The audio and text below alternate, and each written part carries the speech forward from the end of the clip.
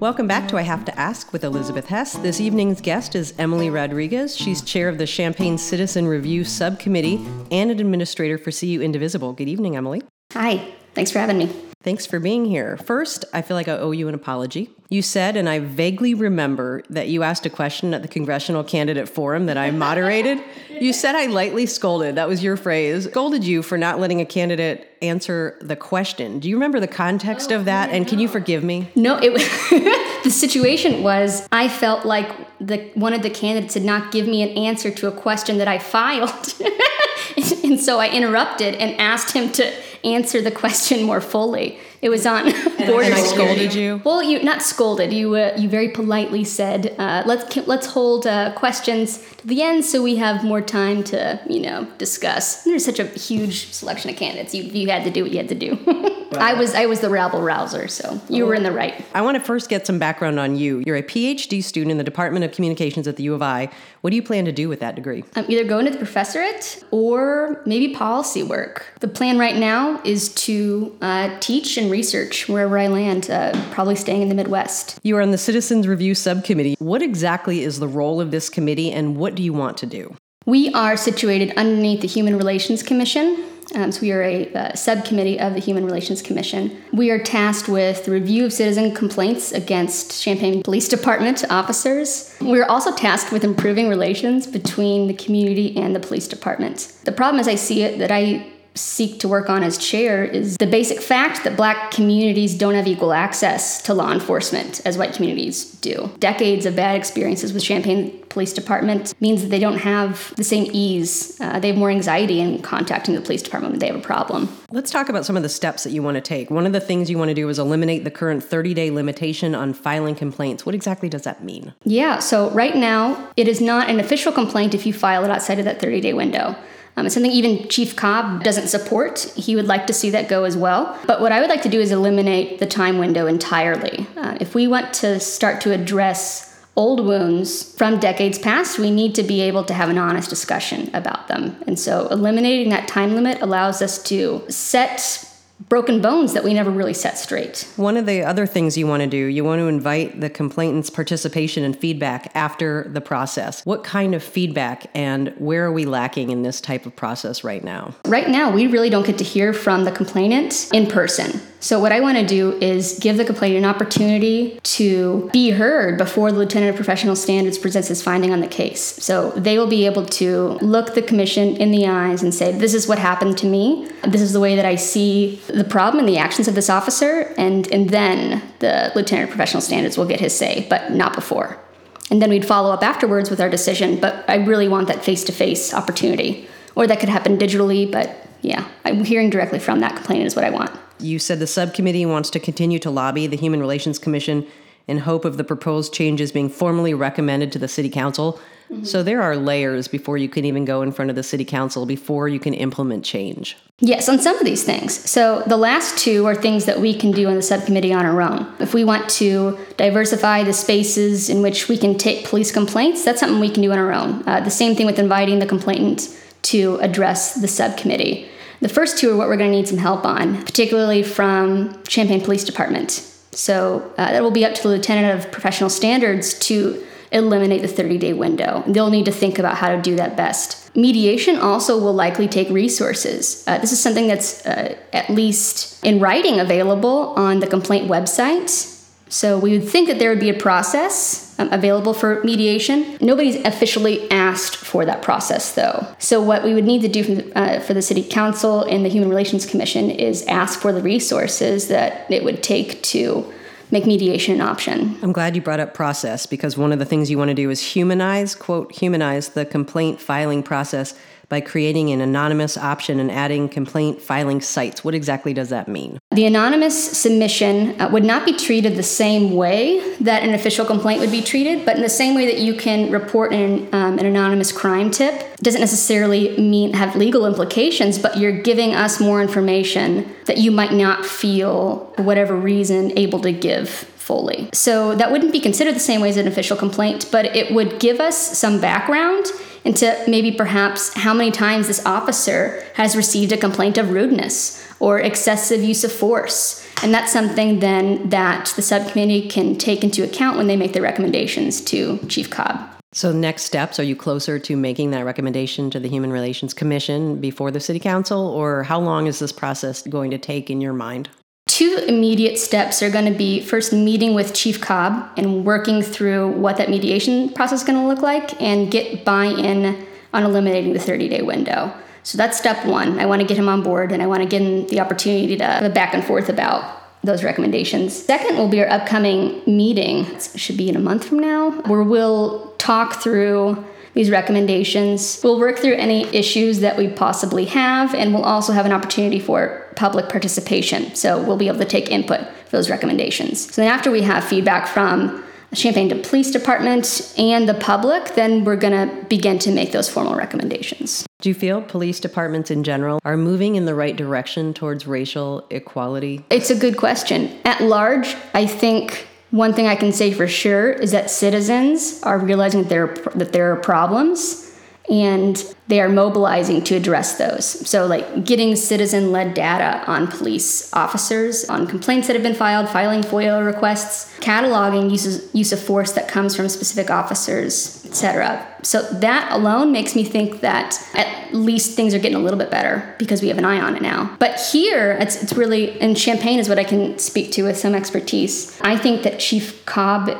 has taken very seriously the challenge of repairing relations with the community. He was the activist choice to be instated as chief, particularly Black Lives Matter wanted Chief Cobb to be chief. So I think his position is at least a part of a signal that we're moving in the right direction. Now let's talk about CU Indivisible. In your spare time, I had Cameron Rabb on recently. He talked about the group and why CU Indivisible was the activism group that he chose to be a part of. There are many groups seeking change. Yeah. Why CU Indivisible? Why is it important to you? I like the problems that we are interested in taking up. They are political problems, but our solutions are locally focused. So it's an opportunity to think about how what's going on in DC is playing out here at home. And it gives me a chance to work with local groups to address those problems. So CU Immigration Forum, for example. I go to their meetings, I listen to what those problems are, and then I think, how can we help? How can we make this better? I think it makes me more embedded in the community. It also makes me feel like I'm helping. I like the fact that we are a microphone for groups that maybe won't have it. That's the way I see it, our role in the community. Also opening up like democratic forums, so like hosting candidates, being able to hear directly from their elected officials, I think is really important and something that's in short supply from our congressmen. You did something, you know what, let's talk about them right now. You did something many progressives or even moderates can't say that they have done. You got Congressman Davis to answer questions. Please tell me what you asked Congressman Davis, and did he answer any of the things you asked him? My role in that conversation, whenever I arrived at the farm, I quickly realized that the Funk family, Funk Grove Farm, they had a priority of questions that they really wanted to have answered. And number one is climate change. I wanted to see how he was directly thinking about how he could make change on that in the Agricultural Committee. But what I wanted to talk to him about was tariffs. I knew his response was going to be, I have great concern for the president's tariffs.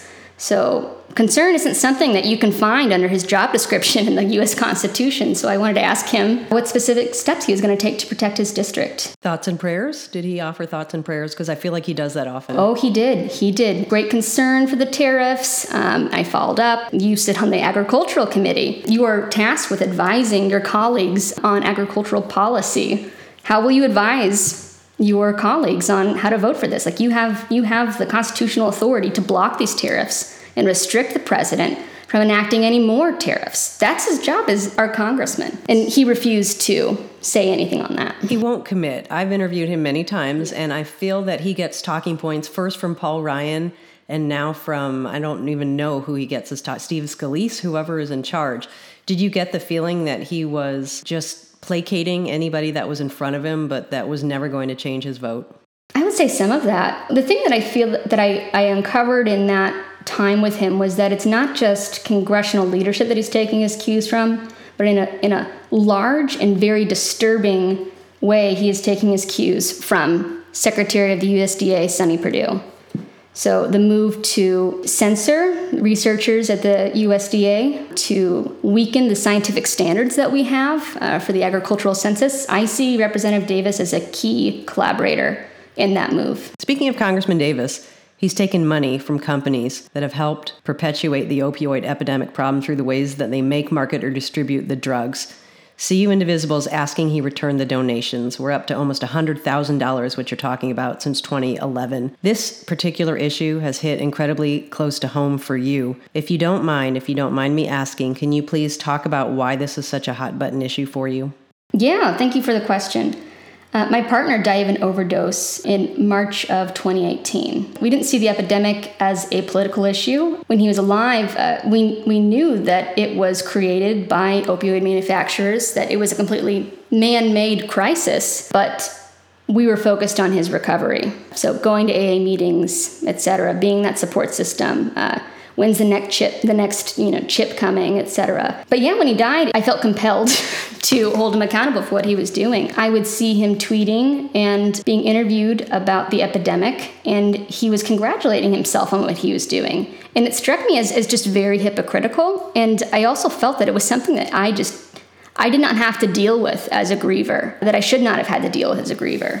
So I said something about it. It was enormously difficult, but I felt like I was working with a really good safety net with Paige and Cam Rabb. So they took questions that I felt like I couldn't answer fully. Yes, they were a great safety net for me. First of all, I want to say I'm incredibly sorry for your loss, and I'm sorry that you had to go through that. What would you, as somebody who has lost somebody to this epidemic, what would you like to see Congress do in order to enact change? Hold those corporations accountable. That's bare minimum. It's not just about harm prevention, which is really important. It's also about stopping the next epidemic. Something that has struck me as I grieve Joe is that I'm looking at other health epidemics, right? I'm thinking, how did other groups address, say, the AIDS epidemic?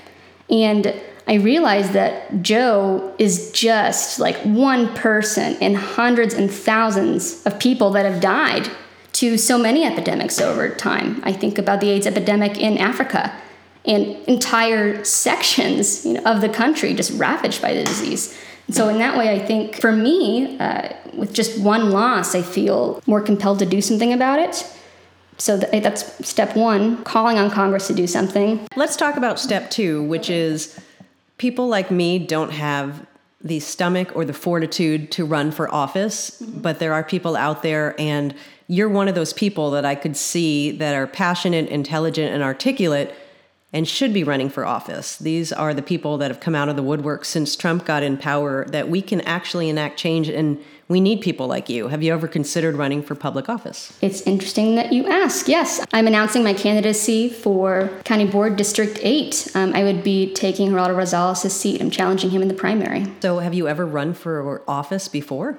No, I was elected as chair of the Citizen Review Subcommittee by other people on the commission. But no, this would be my first elected position. The problem that I want to correct on the county board, my number one issue will be poverty alleviation. 20% of Champaign County is trapped beneath the poverty level. So that means that we have 40,000 taxpayers that are more worried about how to pay for groceries and where their kids are going to sleep at night when they could be building businesses, starting businesses, and buying homes.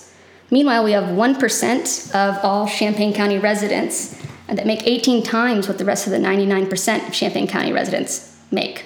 So that really matters to the county board because we are responsible for the county budget. And what that means is that we are relying on 1% of taxpayers for a majority of the county's revenue. As my mom would say, we have all of our eggs in one basket. It's incredibly irresponsible. So I want to change the way that we think about the county budget. For me, poverty alleviation is not just a social justice issue. It's a way of diversifying our tax base so we are less reliant on the 1%. It's also about expanding our economy so we're not making decisions in the anxiety of the moment when the next time the budget comes around. We can think about the long-term success of the county. So tell me about District 8. Tell me your boundaries. Let's get to that first. So University Avenue to Prospect, and then I would say about from Green Street to Wright Street. So I live and work completely in the 8th Congressional District. So I live in West Union Street and then take the blue line or green line to Lincoln Hall. So that's on Wright Street. You need to get signatures and you need to start the process. So when is the primary and how does this all happen? The deadline to file is going to be in December. So the first thing that I need to do is get the petition signatures.